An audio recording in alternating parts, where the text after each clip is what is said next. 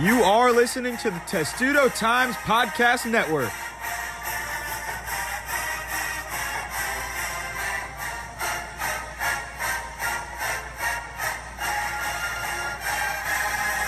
Hey guys, welcome to the latest episode of the Testudo Times Outtakes Podcast. I'm your host, Lila Bromberg. I'm with a Maryland basketball legend today. I'm here with Walt Wizard Williams. What's up? How you doing? It's great to be here.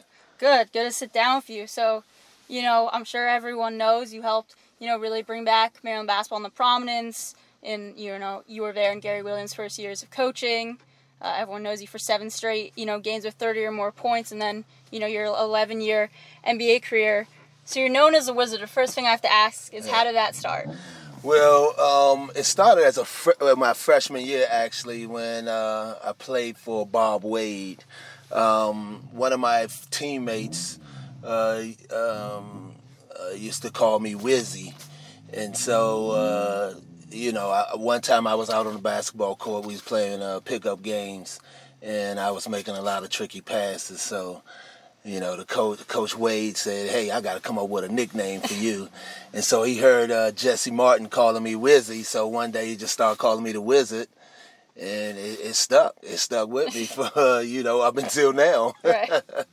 And so a big thing you've been known for, Maryland, is, staying even when the NCAA sanctions hit and, you have a chance to go to the NBA early and decide to stay. What was so important to you and what made you so passionate about, staying and representing Maryland? Well, at the time, the reason why I came to the University of Maryland is because, I'm from here. I didn't want to leave my friends and my mom, and also I just had an infatuation with Len Bias.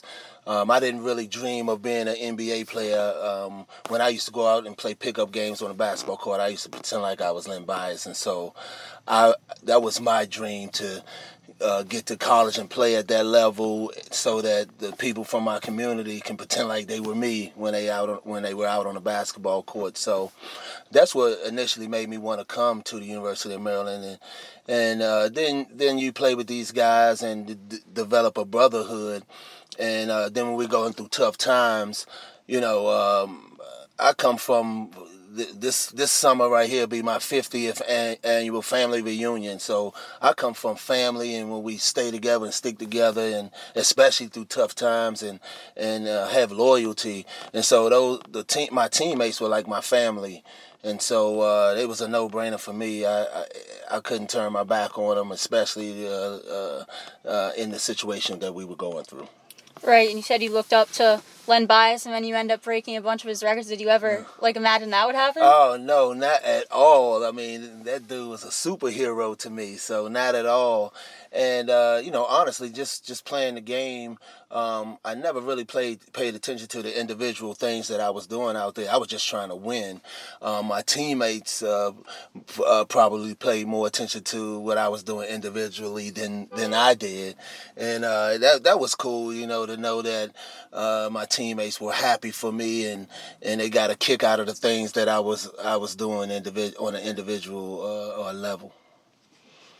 Right, and, you were there in Gary Williams' first couple, years of coaching and things like that. What was that kind of situation like when you first met him? What was he like in his first couple years as a head coach? Well, he came to my home, him and the whole coaching staff, Billy Hahn, Art Perry. Those guys came to my home and just talked about how I would be a focal point of the team, and how talented they thought I was, and how they would help me get to the next level, or get to the best of get the max of my abilities. And so I believed them. I believed that they were genuine, and that they really thought that I had a chance to be a really good player at the University of Maryland. So I wanted to take advantage of that opportunity. I didn't really pay attention to we were going on sanctions and that we wouldn't play on TV and, things like that. I just felt like if I got the job done, then I would feel good about that. So it was cool to play for a coach who had so much confidence in you, especially to the point where in my sophomore year, he allowed me to play point guard. And as you can see, I'm 6'8". I'm pretty tall. And that was very, very unique to have a guy my height in those days, the late 80s, playing a point guard position. But it was just another level of the belief that he had in me, and those type of things, those type of situations ultimately propelled me to the next level because my confidence was just so high. I thought I could do anything out there, and so it stemmed from the feelings that Gary Williams had about me. Could you tell back then that, you know, he had that tenacity and coaching ability to bring them to the Final Fours and championships? Oh, absolutely. I mean, he always, that was something that I really enjoyed, the fire that he had before games, you know, giving us going over the game plan and things like that. You could just tell that every game he thought we were going to win. And, you know, I imagine for some coaches when you go into some games, overmatched on paper, you kind of concede to your feelings of, man, we're probably not going to win this game or whatever. But I never thought that at all with Gary.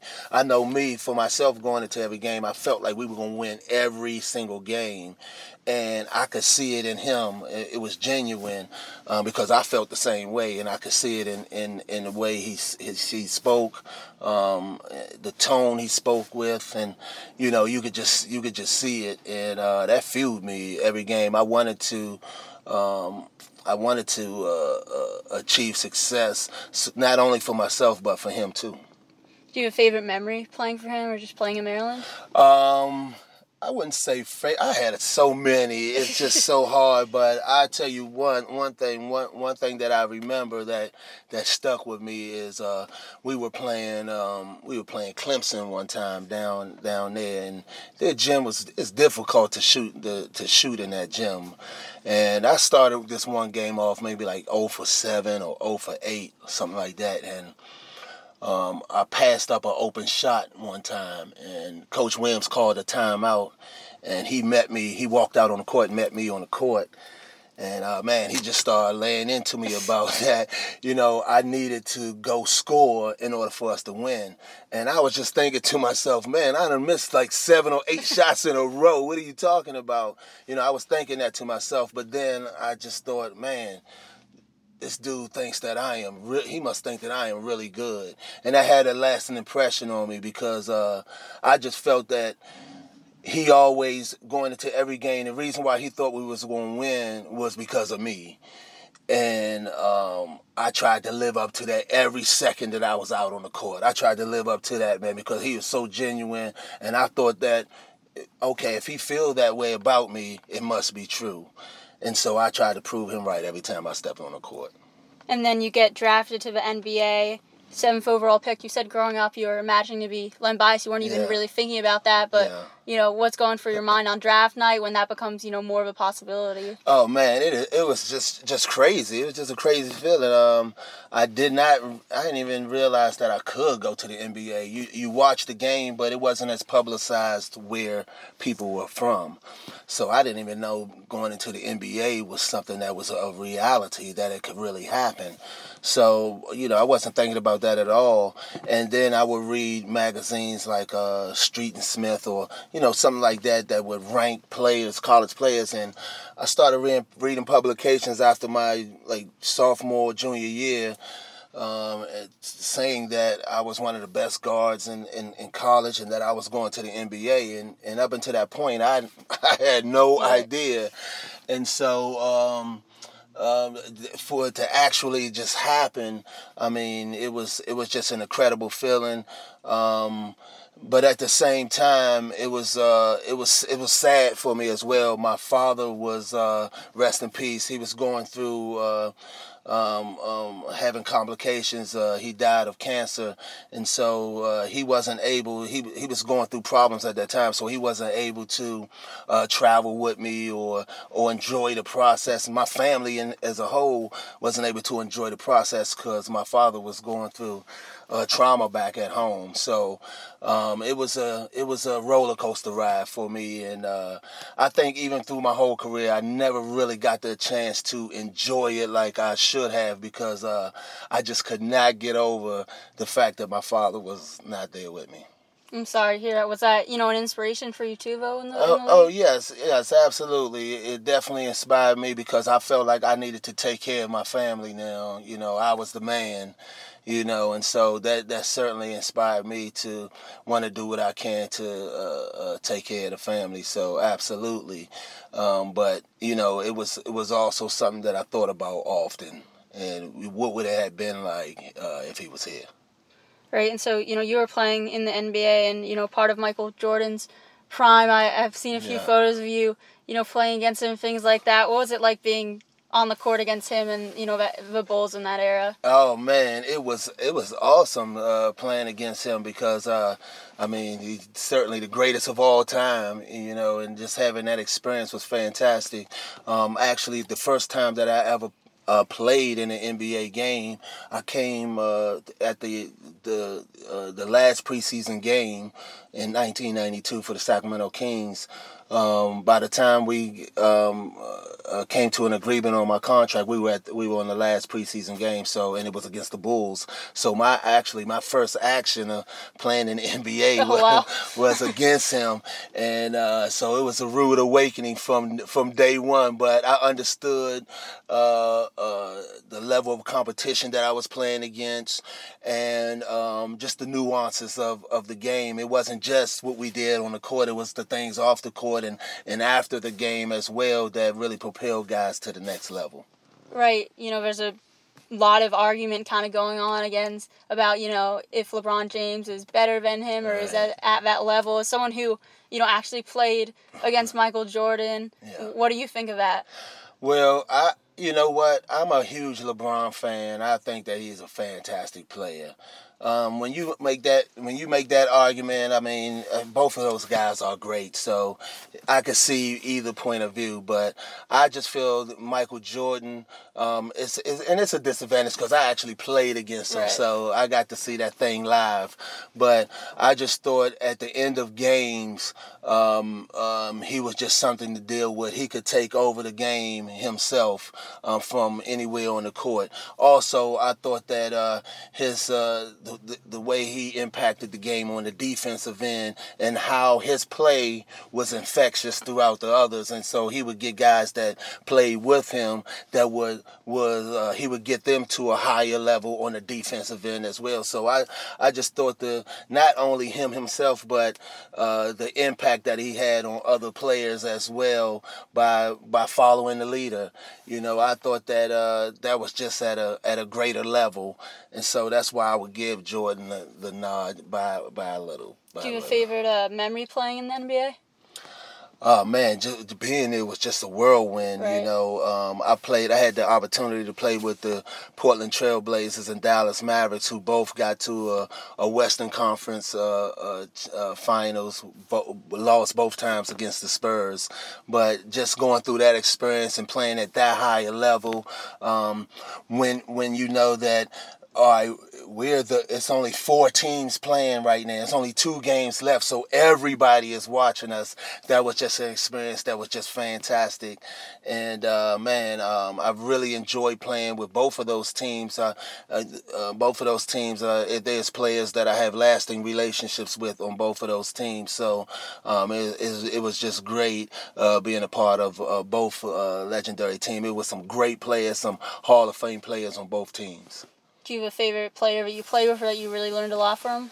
Well, absolutely. Marcus Camby is like a brother to me. That's certainly my favorite player that I've ever played with. But, earlier in my career, my relationship with Randy Brown and Mitch Richmond was huge for me. I learned how to be a professional on and off the court, how to conduct yourself, the level of preparation that you needed at that level, but it had to be generated yourself. You didn't have coaches like in college to call you or pull you up or what have you. It had to be your own desire to want to get better. playing with veterans like Wayman Tisdale. Wayman would tell me, "Hey, you're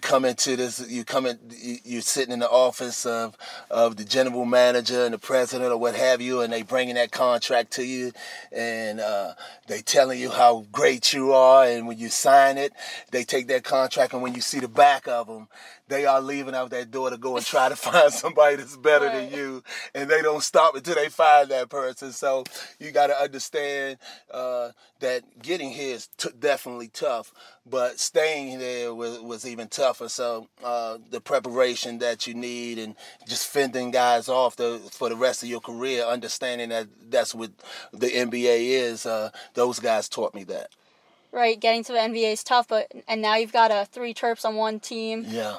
Terplana Hawks, people are calling them. What do you think of that? Oh, that's awesome. I remember playing with the Houston Rockets, playing with Terrence Morris, Tony Massenberg, Steve Francis, and myself. We're all playing together.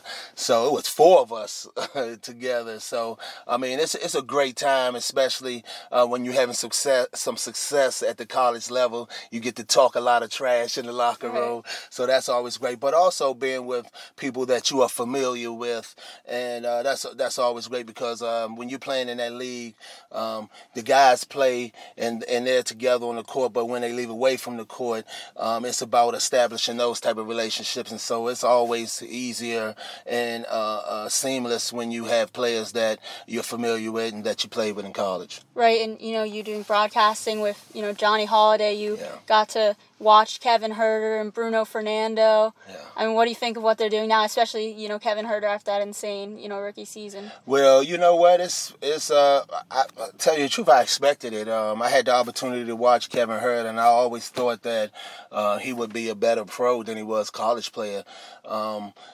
I thought that he was a guy that had a great attitude out there, and when you're playing at the college level, he just has so many tools and so much talent, but it's a certain mentality that you got to have when you're going out there and you're putting 25 on guys a night. You got to have some selfishness about you. Kevin Huerter was a great team. He fit into the puzzle really great, and so I thought that when he got it at the NBA level, when the game is more, it's more isolation, I figured that his skill set would come out even more, and so that's why I always thought that he would be a better pro than a college player.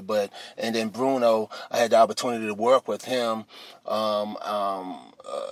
in this past summer, and so I saw that he had a lot more than what he brought to the table out for the University of Maryland. You got to, once again, when you're in college, you got to fit into a piece, a puzzle, especially when you have a lot of talented players that you're playing with. So he wasn't able to show what he could do on the perimeter and those type of things, and so he has a tremendous upside. I look for him to work himself into the rotation and be someone to reckon with at some point in his career. Yeah, I was shocked he wasn't a first-round pick, but then I saw he was going to Atlanta, and it made it a bit better just to see him, get to kind of get used to it with Kevin, things like that. But the game has changed a little bit, and like I said, you see the NBA scouts see Bruno back to the basket, being a bruiser and dominating, and then you think, well, that type of player is not many of those type of players in the league, and he's not a 7-footer, that type of deal. So I think that they'll be surprised with the skill set that he has and the ability that he has to shoot from the outside. Right, and before I get your thoughts on, a big season coming up for Maryland basketball, it was announced a couple months ago that you're going to be inducted into the Maryland State Athletic Hall of Fame. We were there to, shoot some of it. You're going to be inducted in November. What was your reaction to finding out about that? Oh, man, it's awesome. That never gets old. You think after your career is over with, all of the awards and accolades are over with. So, things like this it's really cool to be able to have my children and my family celebrate moments like this and have it happen one more time, and so it's a great feeling. I've been inducted to a couple of Hall of Fames, the Metropolitan Hall of Fame, the D.C. Hall of Fame, University of Maryland, and so it's just been a whirlwind. It's just been an awesome time, and it's gratifying to know that the hard work that you put in is paying off like this. Right, and Maryland basketball, this season I knew throughout the summer they were coming in with a lot of hunger, a lot of depth. Yeah. And then I'm at Media Day this week, and it's just kind of palpable. There's just like kind of a feeling in the air. Yeah. What do you think about the potential of this group? Well, you just touched on it right there. I think this team is very talented, but not only that, the depth. I think they have a lot of depth at every position. I think that, and that's key when you're going through a long, grueling season, especially playing in the Big Ten. You have to be able to withstand injury. You got to be able to withstand your best players being in foul trouble. Just obstacles along the way, and the cure for all of that is depth. Being able to plug guys in and not lose a step. And I think when you look at the roster, they have the capability of having that at their disposal. Like I said, they got depth at every position. So, and also with how you benefit from that is from practices. Practices being at a high level, and it's almost like when you go into a game, it becomes easier. So I think they have the ability to establish that with themselves as well, because it's not that much drop off when you look at each player at every position. And so it should be some really inspired practices which should carry themselves all over into the game, and they should be out there playing at a high level pretty much every night. So I look for this team to be a top 10 team, somebody that has a legitimate chance to vie for a championship. Right, and the Final Four is back in Atlanta where Maryland won it in 2002. Do you see them getting back there, or getting to that Final Four? I do, because especially when you go through the tournament, that's what depth is very important, because you're just playing game after game after game. And so it becomes important how many guys do you have that can be a significant asset for you. So like I mentioned earlier, I just think the depth at every position is just going to be key for them, especially going through a Big Ten season where, it's just very physical. And then going into a Big Ten tourney, and then on into the regular tourney. So I think the depth is going to be the biggest key for this team, and the biggest reason why I've given them an opportunity to have a chance at the championship. And have you seen them all? Have you seen like the weight Jalen Smith put on? They're now calling. I think Turgeon's calling him logs now. Well, I've seen a couple of pics of them. I haven't seen them live, but man, I'm expecting some great things. I can't think of the gentleman's name right now, but the guy who's the trainer there, Kyle Tart. Yeah, Cal. I mean, the strength and conditioning coach. I mean, that guy is absolutely tremendous. When you look at guys, and it doesn't even take him long. I mean, he gets guys where they need to be pretty quickly. So, I mean, he to me, when I'm looking at other teams, he's probably one of the best strength and conditioning guys in the country. The way he gets guys prepared and ready for college basketball. Right, and as we wrap things up here, we always do rapid fire to end. Some quick questions. So first, toughest player you ever played against in college? Oh man, I would have to say Vince Broadnax, one of my own teammates. Once again, he made it practice. He made games easy for me, because in practice, he was tough to score on. So in games, it was relatively easy for me. And what about the NBA? Guarding me, I would say Scottie Pippen. It was tough to score on him. But guys to guard, I would say big dog Glenn Robinson and Jamal Mashburn. And what was your pregame ritual? Oh, man. Well, one that I can say on the podcast is